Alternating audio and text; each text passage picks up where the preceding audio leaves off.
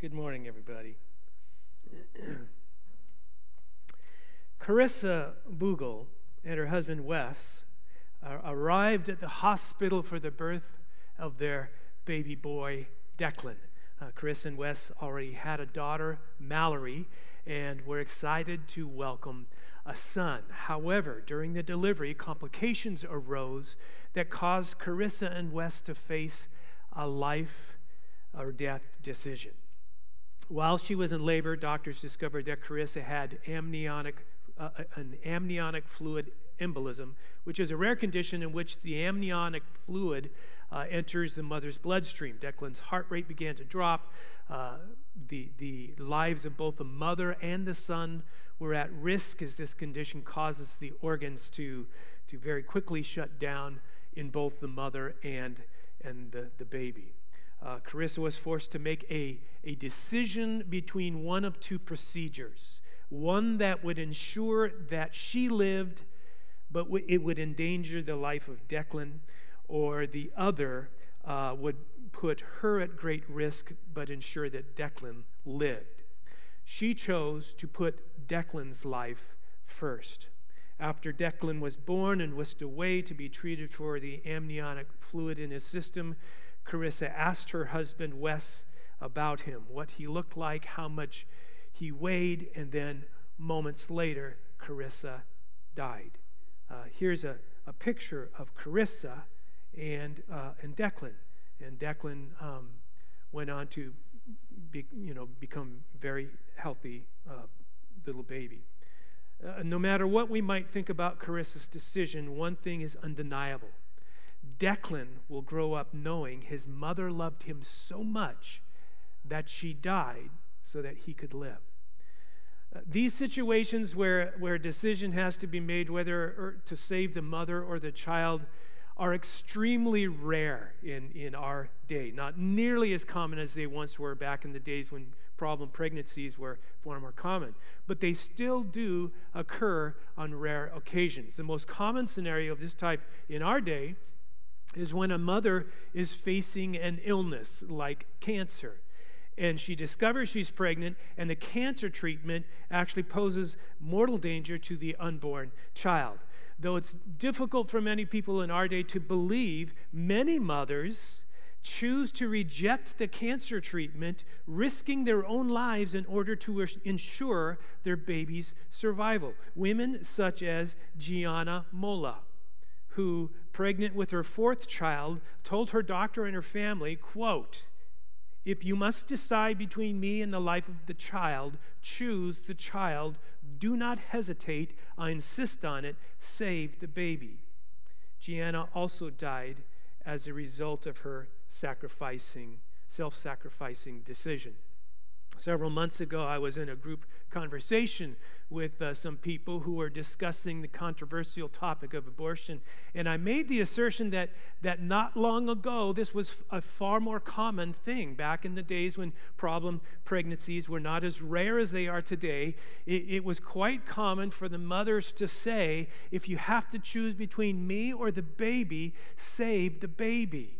And I was met with actually some ridicule for even making that assertion. Several people in that discussion just could not believe there was a time when it was fairly normal for a woman to choose to give their life for a child who wasn't even born yet.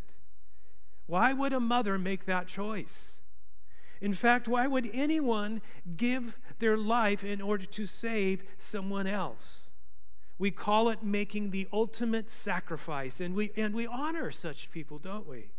We recognize the heroism in them, and we lavish honor upon them, and we even see something of the divine in them, perhaps a reflection of our Creator, who himself became a human and gave his life so that we might live.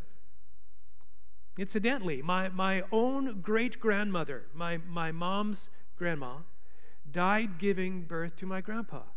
Though in that situation, I don't know if she was given a choice. But the fact that this seems so foreign and strange to this generation reveals just how far we have drifted in our values and in our beliefs and convictions on this topic. Now, this raises a lot of questions. What about the life of the mother? Why is the life of the mother apparently less valuable than the life of an unborn baby? What if the woman didn't want to be a mother and wasn't planning on being a mother, or isn't prepared to be a mother and raise a child? What if having a child would be an unbearable burden for her?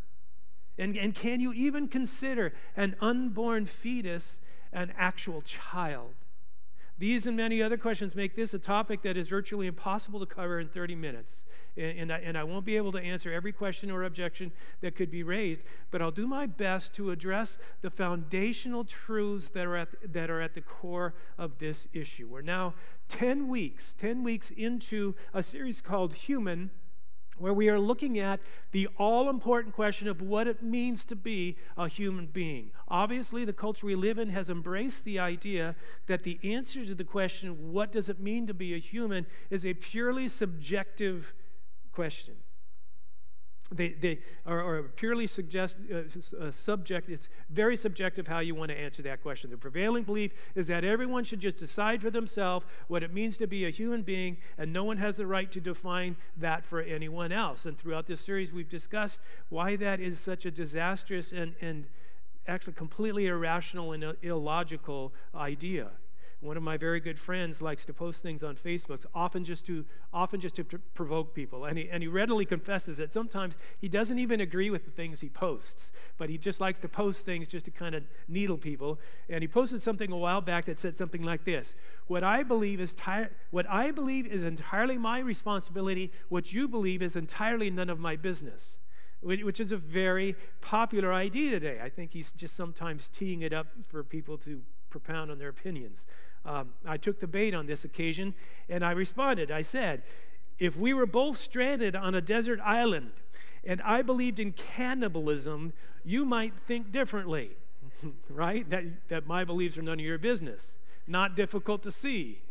And very few people would argue with that. We all recognize that, at least in certain contexts, that other people's beliefs, morals, values, behaviors impact everyone else. We recognize it immediately in some contexts, but we seem to be completely blind to it in other contexts. A classic recent example is this idea of my body, my choice. The inference is that you should have the freedom to decide for yourself whether a particular thing is right or wrong for you. So in the context of abortion, well, these people over here say that clearly this is not an area where you should have the freedom to decide for yourself. And these people over here say you should absolutely have the freedom to decide for yourself. But if the context of my body, my choice is whether or not you should be required to let someone inject a vaccine into you, well, then both sides completely flip-flop. Now, I'm not suggesting there's moral equivalency in that example. I don't believe there is. You may have a strong opinion, one way or another about why there's not a moral equivalence there. I'm just using that example to demonstrate this, that we all seem to be able to agree that there are certain contexts where we are not free simply to do whatever we think is right. There's obviously sharp disagreement over what those contexts are, but we are all forced to acknowledge, like it or not, that those contexts clearly exist. There are situations where you are not free simply to do whatever you think is right for you. And the fact is, there's actually a lot of agreement on many of those situations. A lot of people seem to want to embrace the idea that freedom is just the ability to do whatever you want to do without any consequence. In reality, we all readily acknowledge there are certain things we are not free to do, and many of those things we agree on. Just for example, we're not free to dump our garbage on somebody else's property, right? Pretty much everybody agrees on that. We're not free just to take somebody else's car or bike or anything that belongs to another person, even if we might personally feel that for some reason we're entitled to it. We're not free to kidnap someone and hold them hostage against their will, even if we really, really, really want to. Even if we don't plan on harming them. Even if we're convinced that we'd be doing them a favor by kidnapping them. And I think there's been several creepy movies put out with that premise. We're not free to murder someone, even though sometimes we really want to, And we all recognize that there are a lot of things we're just not free to do. The idea that freedom is being able to do whatever you want to do and decide for yourself what is moral or immoral, right or wrong, it's a distorted, perverted idea of freedom. Being human will always require a degree of restraint and self-control, which is often difficult and objectionable, but necessary for our flourishing as human beings. And as we discussed last week and throughout this series, being human will always involve yielding to a higher moral authority, one that is above our own personal preferences and opinions. One of the most controversial issues in the world today is this issue of whether or not we are free to terminate the life of a human being before it is born, particularly if the mother's life is not at risk, which statistically is the overwhelming majority of the cases. The mother's life is not at risk. A minuscule percentage, very less than 1% of the over 63 million abortions that have taken place in the U.S. alone over the past 50 years fall into that category. A very minuscule percentage were medically necessary. Now, as I said last week, when I told you at the end of the service we'd be talking about this today, let me just say again, whether you have had an abortion or are considering having an abortion or would never consider having an abortion, you are welcome here.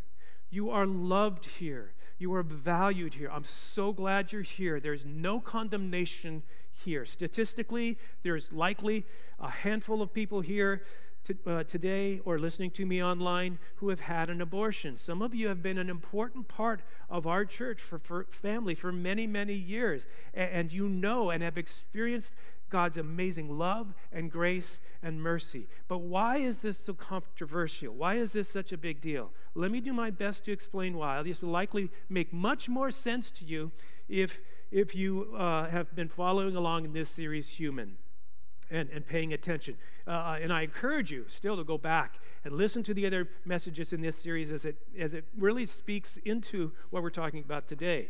Go back and listen to those if you haven't heard them yet. But here's why it's such a big deal. Human beings are very, very special, more than the vast majority of us understand or realize.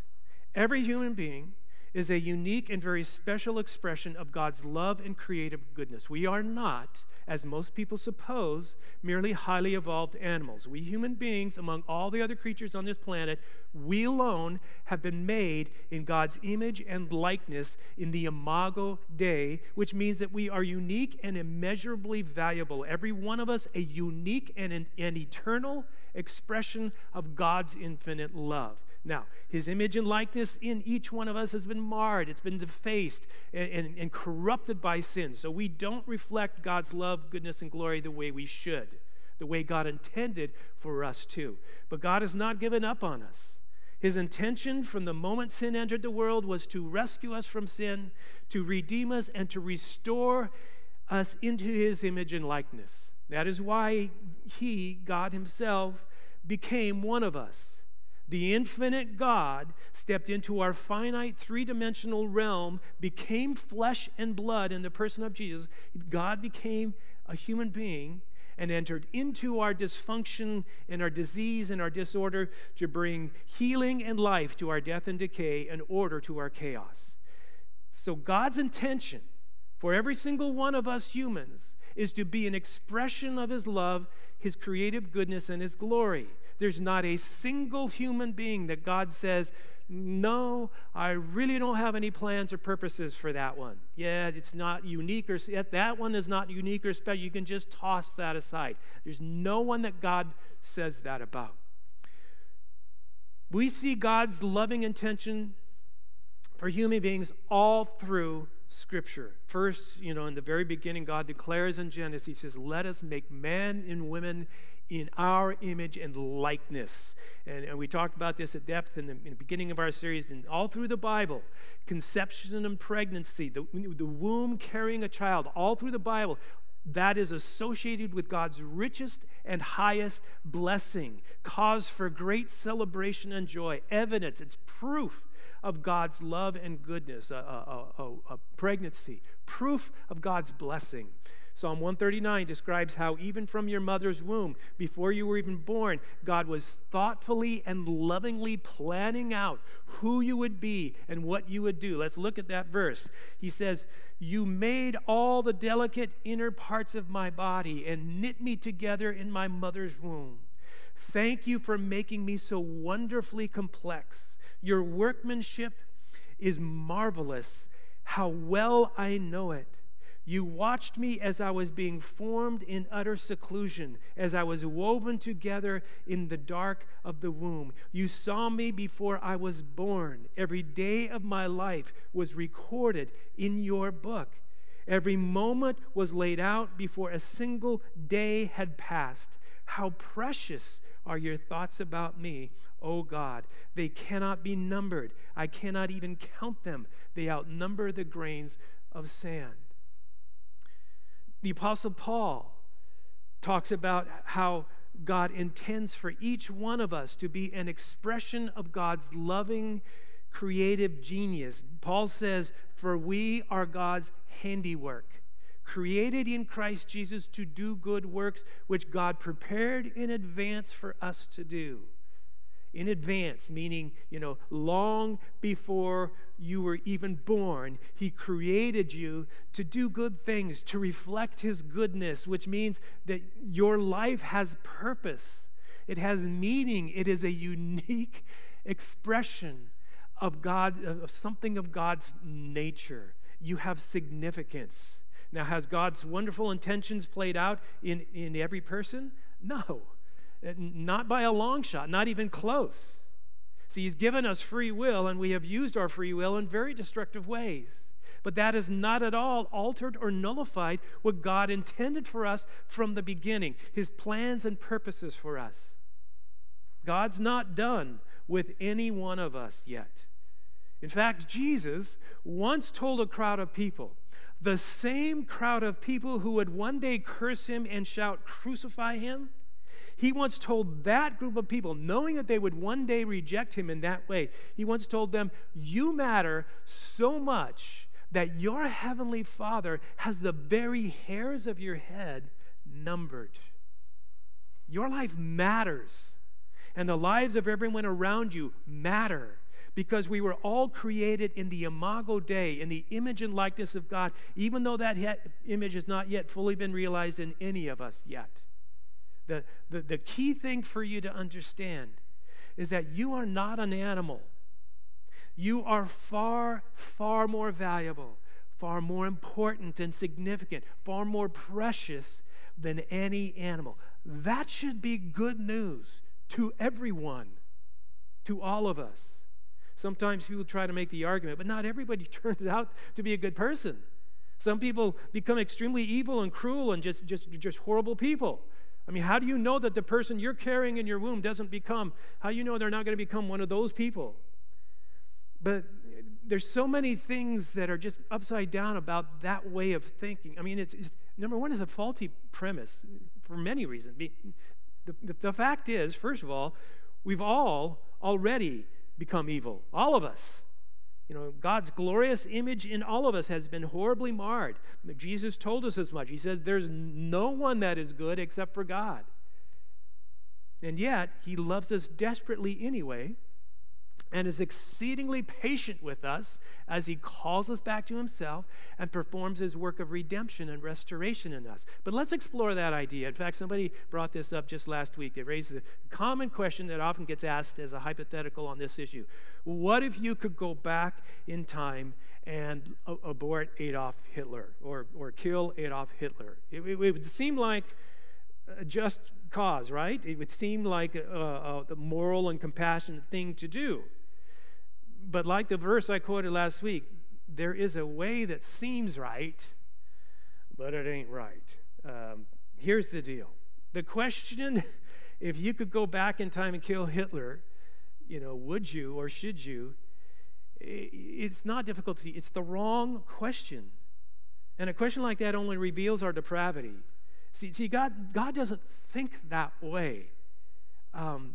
Why isn't the question, if you could go back in time and show extraordinary kindness and love to Hitler and teach him noble truths and set him on the right path, would you? I mean, why isn't that the question? Since we're entering the realm of science fiction and, talking about time travel, wouldn't that be a better use of your imagination?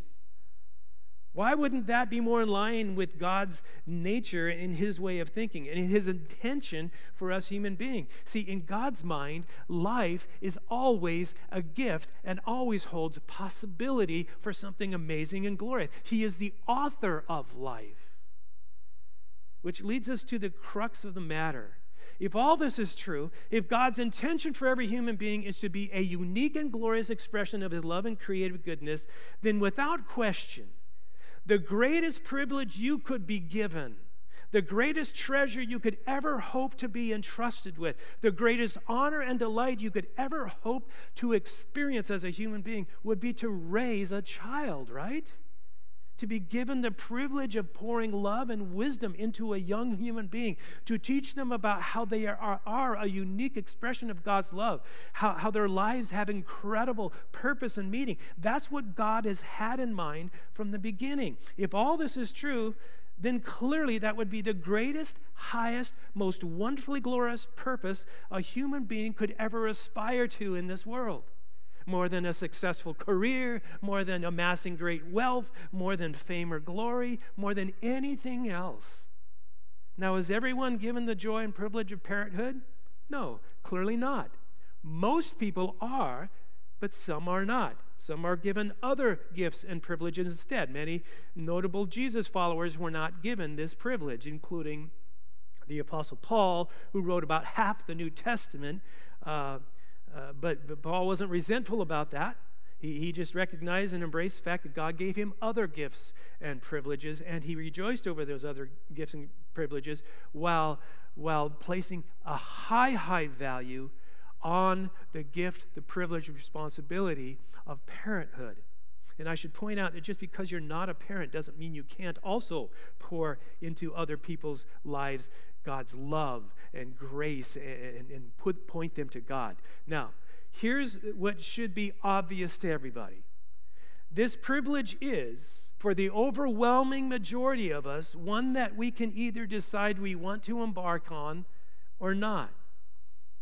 This is a privilege that you, by nature, have almost complete and total control over the overwhelming majority of the time. Because how do you become a parent? This is not a trick question. It's a question we all know the answer to, but a lot of people are strangely in denial about and don't want to face up to and want to kind of ignore and want to suppress the truth about. Listen, very, very, very few people are forced to get pregnant. I'll address the question, what about them, in a minute.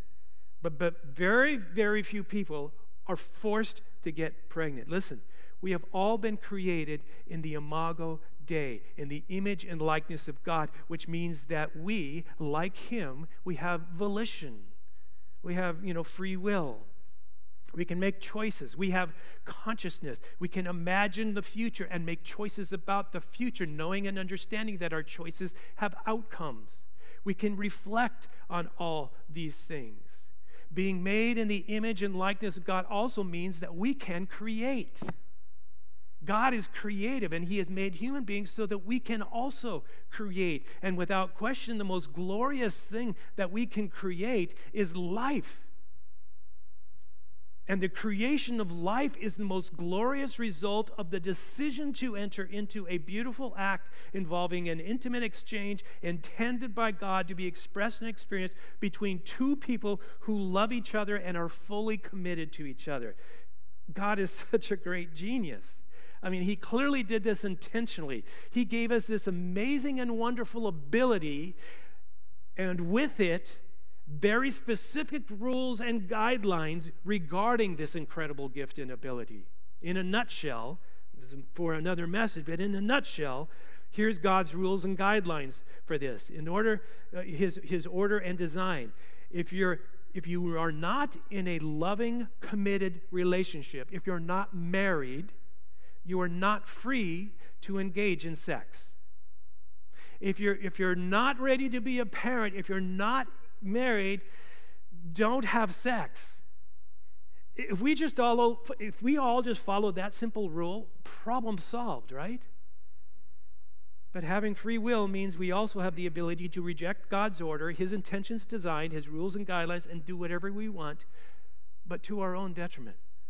You see, we have taken something that God meant to be life-giving, glorious, and beautiful, the act of marriage, and we have taken the intended glorious outcome of a new life being created, a new and unique expression of God's love and creative goodness, and we have completely turned it upside down.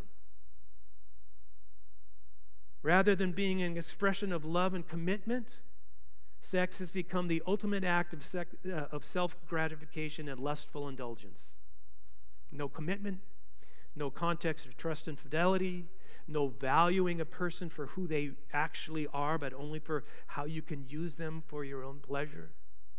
And instead of the resulting creation of a new human life being seen as a unique expression of God's love and creative goodness, and an occasion of great joy, wonder, celebration, and honor and privilege as God intended from the beginning, we have turned it into a despised consequence, a blight, a problem, a detested thing, something to be disposed of and discarded.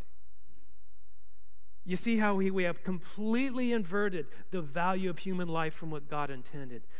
Such distortion and perversion of God's most precious and powerful gifts and privileges carry with it catastrophic consequences for humanity. Consequences that we progressively try to hide ourselves from, but cannot do so forever. You know, if we could really wrap our hearts and mind around these enormous truths of God's glorious intention and design for humanity, we will find the other questions and controversies surrounding this issue are really irrelevant. For example, let's talk about, what about rape? Those rare occasions when someone is forcibly impregnated. Well, if God intends for every human life to become a unique and special expression of His love and creative goodness, then perhaps the resulting pregnancy could very well be God's way of taking what was a horrific, evil, and vile act, the ultimate perversion of His gift of sex, and bringing something beautiful and glorious out of it. Was the act of rape an expression of God's love and creative goodness? Of course not. Only an evil and depraved mind would suggest such a thing. But what God is an expert at is taking horrifically evil events and bringing something amazing, wonderful, and beautiful out of them if we will let Him. If we will give those things to Him. Listen, if God can take a horrifically unjust, cruel, evil crucifixion and turn it into something that results in the redemption of all mankind, then He can take any evil event and bring good out of it. There are a lot of wonderful people who are alive today and are reflecting something of God's love and creative goodness who were conceived in just such circumstances. People who are grateful to be alive, whose mothers are grateful that they are alive, who many other people in the world are very glad that they were born. Valerie Gatto, Miss Pennsylvania in 2014. Her mother was just 19 years old when she was raped at knife point. When Valerie was in the 3rd grade, her mother told her, something bad happened to me. A very bad man hurt me, but God gave me you.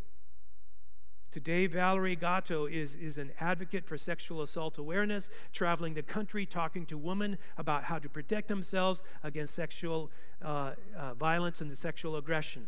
And in an interview on the Today Show, Valerie, who was conceived in rape, Valerie said, "I believe God put me here for a reason, to inspire people, to encourage them, to give them hope that everything is possible and you can't let your circumstances define your life."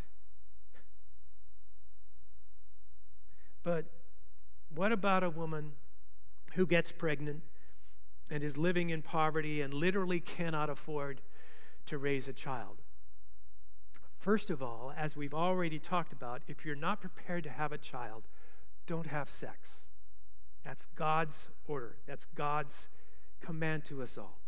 Second of all, there are so many resources available for women in just such circumstances. One that we mention every single Sunday is Network Medical, which provides all kinds of resources, financial resources, medical resources, material resources, clothing, lodging, counseling for women in just such situations, all free of charge, all provided by loving people just like yourselves.